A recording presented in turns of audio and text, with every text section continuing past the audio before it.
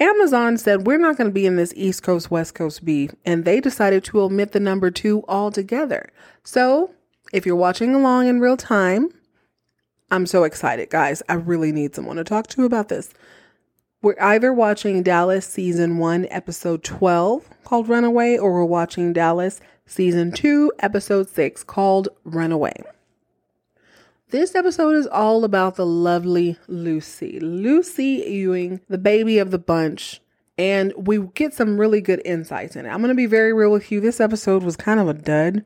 I was ready to just kind of omit it from it. It seems like they changed writers or something, because we had a super spaghetti Western type, deep, twisty storylines up until now. And the next couple of episodes are kind of duddy.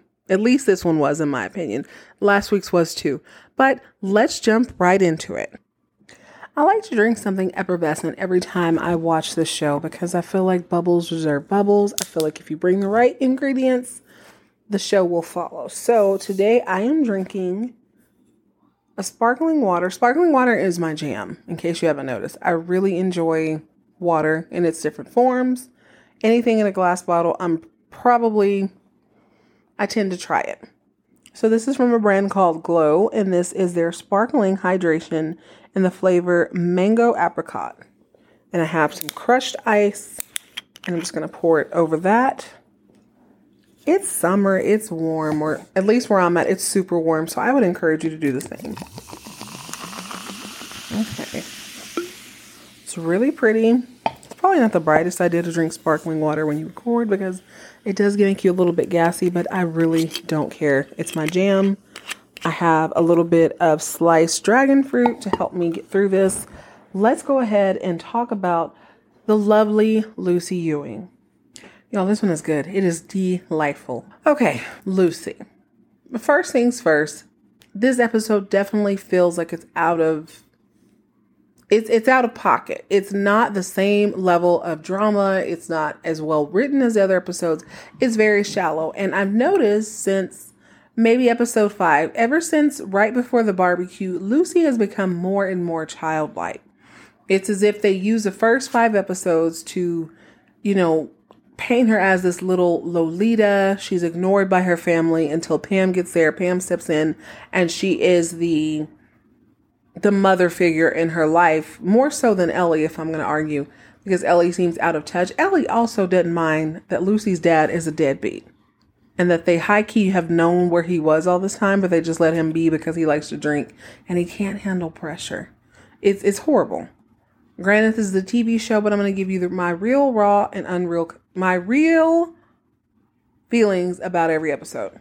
So Lucy has become more little kid-like. They're giving her these zingers to say during the show. Like last episode, she wanted to go visit. Hey, can I go visit the home for wayward boys? And it's all yuck, yuck, yuck. Who would champion that? What sort of family would know that this little girl is mad promiscuous and they're cool with it? She doesn't go to school. She doesn't do anything. But in this particular episode, if I remember right, she's 18. They never actually say the number. But in previous episodes, y'all remember when she seduced her teacher, when she was at the club in the middle of the night doing God knows what with God knows who. Yeah. She's about 18. And it shows you that Ellie and Ellie and Sue Ellen are planning her birthday. She wants this band called the Coffins from Austin. They don't agree with that. They're actually using Lucy's birthday as a way to rub elbows with some politicians that they need to get on board with each other so that the Ewing family can continue their reign. She figures this out pretty quickly. She goes upstairs because Pam bought her some dresses, and she overhears JR saying that he's going to use this to do exactly that. He's going to bring 2 politicians together at Lucy's birthday party. So it's just a facade. It's just a facade, and she's feeling a way about this. She doesn't want to be used. She doesn't want to be a pawn. She wants to have a good birthday. Unfortunately, that's not the case. At some point, she goes downstairs and she sees a letter from her mom, and it changes her entire mood. You have to remember that this child is living with her father's family without her father. And she knows for a fact that her family is the biggest reason that she and her mom aren't reunited. Also that her family is the biggest reason that her parents aren't together. Which I sort of disagree with. We'll ignore that for the moment. So she does what any poor little rich girl would do. She goes downstairs and she asks her grandfather if she can invite her mom to her birthday party. Like, mom was there a couple weeks ago when their deadbeat son was there, and she caused no drama. She did nothing. But she writes this letter. Valine, I think is her name. Anyway, she writes this letter to Lucy explaining that she didn't take any money. She explains that JR offered her money and Lucy believes her because you know what? Takes one to know one. She's a Ewing. She's lived with them this whole time and she understands how the game is played. When Jock rejects her, Lucy decides that she's going to run away, but she's a rich girl. You know what I'm saying? I'm not saying that. First off, running away is not something I would make light of. Running away, escaping a situation that you feel like is too much to bear is nothing to make light of. However, this is a soap opera, so I'm going to be a little bit catty. She runs away. She takes JR's car, which has her name on the back of it. It says Ewing 3 or 5 or whatever. She steals it and she gets on the road thinking, I'm going to go to San Antonio to talk to my mom. Here's where the plot holes begin. Let's do a little geography lesson. So if you were to take I-35 south, it takes about 5 hours to get to San Antonio. I watched this episode twice and it looks like she left in the middle of the night. So she obviously should have been there first thing in the morning. However, she wasn't. So perhaps she left at like 6 a.m. Lucy gets on the road. She takes JR's car. She gets to this little road stop where she is quickly identified, or at least the car is quickly identified by some cops. So she decides that that's probably not the best idea for her anymore. And she decides that she's going to hitch a ride with this really cute drifter. Y'all, no judgment. He's cute. He's cute. This little smiley guy walks into the rest stop that she's at. She's eating her breakfast. He's smiling at her. She's smiling at him. She looks out the window. She sees the cop. She's like, oh crap, what am I going to do? She grabs her guitar, which we've never seen up until now. But hey, it's the first season.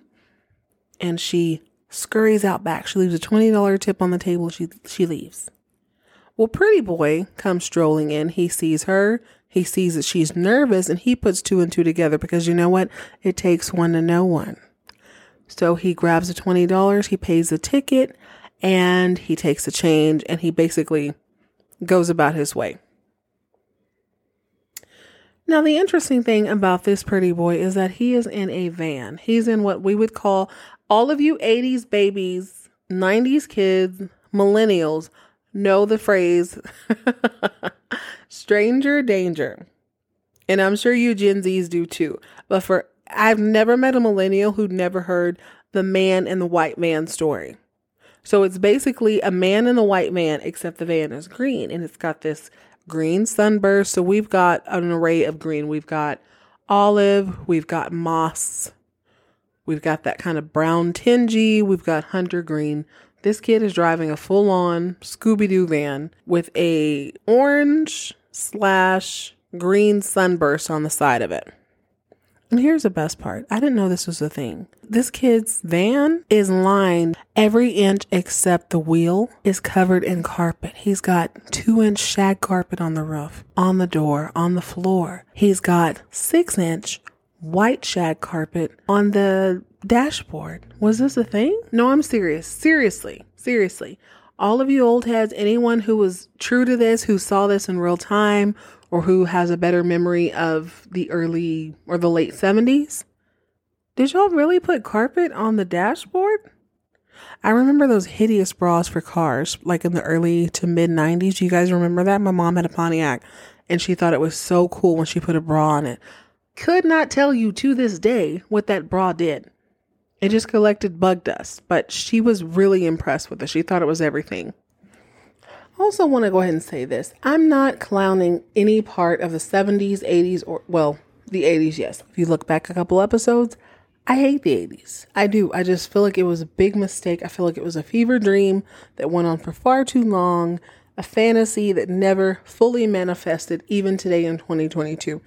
But the 70s, I kind of get where y'all were going with it. Y'all were fly, y'all were dope, y'all were glamorous. I love it. I'm not making fun of anything. I'm not faking fun of the shag carpet in the van. Honest to God, I didn't know that was a thing. I knew shag carpet. First off, shag carpet, and that there were only like 3 colors. There's like the orange, the brown, and kind of that gold, well, no, orange, brown, and green. I guess it would be green, which is what this kid has in his van. It's so weird. I'm not judging you. Listen, as a millennial, I have to explain frosted tips for no reason. I have to explain Jinko jeans. Jinko jeans. I have to explain why we thought we were dressing up as our grandparents when we were 3, as we were older. I have to explain why we felt like body glitter was popping, why white eyeliner was a thing, why bandanas for no... Listen, I got a lot to explain to my kids, and I don't fully feel like I can come up with a good explanation, but let's get back to the story. So Lucy and pretty boy Ricky, whose name is Willie Guest. Willie Guest. I thought he said Willie Gus at first, but I put on the subtitles. Willie Guest. She's talking to him and she's basically lying, saying that she stole JR's car. She knew them. Her family used to work for them, this, that, and the third, and they had more than they needed, so she took it. And this is all this kid needs to fall in love. He's like, oh my God, yes. Somebody finally understands my life as a renegade. I steal crap. She steals crap. We are a match made in heaven. And she's feeling him at first too. Until the conversation, if you can imagine, between Waco and San Antonio, it's probably 2.5 hours. She's like, this ain't quite what I thought it was going to be.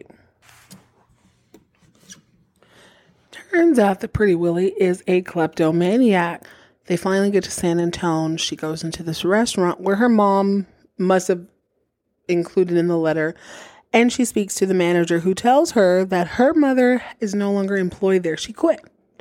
And she was going on and on about Austin. Let's get to the facts first. So Lucy's hearing this and she tells the guy who she is. I'm Lucy. I'm looking for my mom. Nah. Well, Pretty Willie is in the background being a spaz. He decides, this is the perfect opportunity to rob this place. So that's exactly what he does. He types in, almost to the code. They didn't have passcodes in 1978. He opens the old-fashioned register that I swear to you is the same register they used in the Titanic when people bought their tickets. He dunks, opens it, steals the money, and Lucy is just appalled, like, yo, what is this? So she's looking at the manager, who's looking at her like, oh my God, you set me up. And she's like, no, I didn't set you up. I don't understand what's going on. And Pretty Willie snatches her out. And they go on this trek throughout the state. Meanwhile, back at the ranch, the family is still planning her birthday party as if nothing has happened. Jock is feeling away because he sees that she's ran away. JR's pissed that she took his car, and Bobby decides he's going to be the hero. They put 2 and 2 together. She got a letter from her mom, Valvoline, I don't know what her name is, V, and he decides he's going to go down to San Antonio and get her. The rest of the episode is what you would call a likely story. Bobby is always just a couple minutes behind this couple. The kid, he's basically a little bit unhinged. He's just having a really good time. He is what we would call today young and restless. He doesn't really have a name. He's just doing these things because he can. Eventually, he figures out that Lucy is not Lucy, whatever her fake mask name was. She's Lucy Ewing. He puts 2 and 2 together after Bobby has called everybody in the state to basically, put out a bolo for the van, which is super obvious. He sucker punches the kid, get Lucy's back. It just strikes me as odd because I expected this to be super, super wholesome, but ultimately Lucy is acting out because nobody in her family cares what she does one way or another. Before Pam, she could sleep with Ray, she could do X, Y, and Z, and all they were really concerned with was buying her things and not making her upset. And it goes to show you in the episode called Reunion where no one actually checked Gary for being a deadbeat dad. it was just assumed that, you know what? Ellie's going to raise her. She's going to be Gucci, golden, and perfect. We don't need to worry about that. And it was really, really whack. She's acting out in every way. As far as soap lore goes for this show, I don't know what that turns out to be. With her being a poor little rich girl, obviously, I would expect her to just repeat this pattern until the end of the series. It is okay, she's either going to repeat this pattern over and over and over again, or she's going to become a nun. It'll be one extreme or the other, but within a soap opera, this storyline is such a throwaway storyline. Like it just can't last long because she's not always going to be super young. She's not always going to have the benefit of the doubt. And eventually you've got to lock her down in a marriage that's toxic, or you've got to have her have a baby.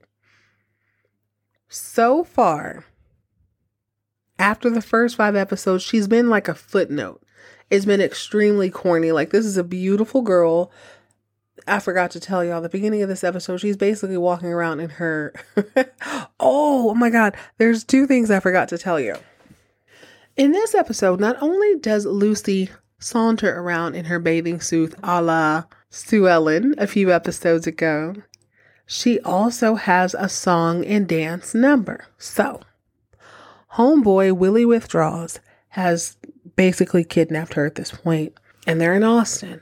And lucky for them, they've already robbed a couple people. They have JR's credit card, so they can basically buy whatever they want. But no, this isn't good enough for Willie Withdraws. What Willie wants is for Lucy to sing in this here contest. They see a billboard that says $100 prize money for the best singer. Mind you, it's lunch. Let's rewind. Let's do our little geography lesson.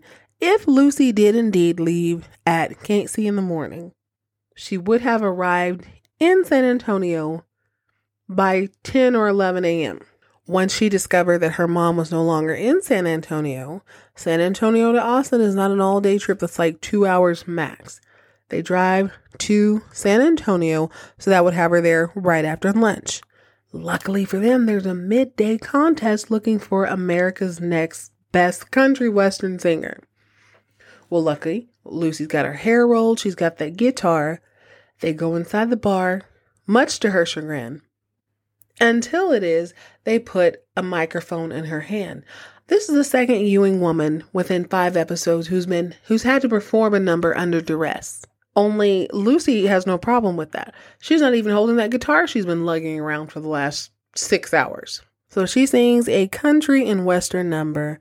And right after that, there's a whole shootout, bang, bang, bang, blah, blah, blah, to get her back. Meanwhile, the family would have had this birthday party at high noon or later. They're all pretending like she's just upstairs or she's just away. She's not coming to the party. How absolutely sadistic and weird is that? It's so weird. Like, they never fully acknowledge it, but it just goes to show that birthday, it doesn't mean it was a vehicle for a bribe, basically. But lucky for all of us, Lucy got to sing her country western song and dance, and we'll never fester in the fact that she never picked up her guitar. Y'all, don't trip. One of my favorite movies growing up is Urban Cowboy. To this day, if it comes on, I stop everything and I watch it. All in all, this was a dud. This seems like a filler episode. The next one is a little bit better, but not so much. But as promised, I wanted to fill you guys in on the inspiration for this beautiful soap opera. Before I do that, let's tie up a few loose ends with Lucy. No one cares what she does. They barely notice she exists. No one wants to upset her. Both her parents are deadbeats. I said what I said, and I can't wait to see how that... Here's the thing. I feel like it will play. It has to. Like, why introduce characters and not bring them up again? But I really would like to see how the dad, the Gary, the missing Ewing, the spare Ewing, plays into the story. Because like I said, you can only drag this out for so long. If she's reckless this young, they very rarely straighten up soon. I would expect a lifetime of drama before we see any sort of straightening up with her. I'm going to tell you the inspiration behind Dallas. Now, a couple of different websites had a little bit of a conflicting conflicting story as to who JR was based on. A lot of people said it was Ray Hunt, but Ray seems to be too mild-mannered to be him. Ray is probably Bobby, if we're going to go here. But the story is actually based on a guy named H.L. Hunt. Now, H.L. Hunt is a Texas tycoon. He and his family are, for real to this day, billionaires. But here's the tea. Allegedly, H.L. Hunt had 3 families, and they were all hidden from each other for a certain amount of time. I find this to be extremely hard to believe, because if we think about Dallas, the size of it now, it was not like that 40 or even 50 years ago. It was a lot more country. And before this episode, before the series, not to say the series is a reason for the booming metropolis that it is today, but it wasn't that deep. You know what I'm saying? Can you imagine a man, a wealthy man at that? This isn't Joe Blow from down the road. This isn't your farmer. This isn't your fisher. This is an actual billion with a B as in baby, heir, being married. Any move he made, the whole town would know about it. Listen, y'all, I lived in Texas my whole life. I understand this. You can't sneeze and fart in the wind without somebody knowing about it. Anyway, H.L. Hunt, he allegedly had 3 families and he kept them hidden from each other. But y'all get this. He had a total of 15 children. 15. This man juggled 3 wives and 15 children. But here's the thing. Just because he was a little bit wild, he was a little bit promiscuous, doesn't mean he didn't take care of his family. He set up a trust for each and every one of them. And for the most part, most of his family did really, really good. But here is where it gets a little bit sticky. He allegedly came into money around 1930. Sound familiar? Of course it does. It only gets worse from here. So he was already kind of drilling in oil, finding things. He wasn't that, he was cool, but he wasn't that good. And enter this guy named Columbus Joyner, aka Dad. And they call him Dad because he is quote unquote the father of the East Texas oil boom. So Columbus is this guy who does it sound like? He's actually really good at what he does. He's digging all over Arkansas, certain parts of Texas, East Texas specifically, where a lot of investors didn't believe there was any oil. They thought it was a fool's errand, basically. So a lot of people counted off Columbus. However, not only was he right, he was the right kind of right. He was so right that there are people breathing oxygen to this day who are benefiting off of his good nose. Sound familiar?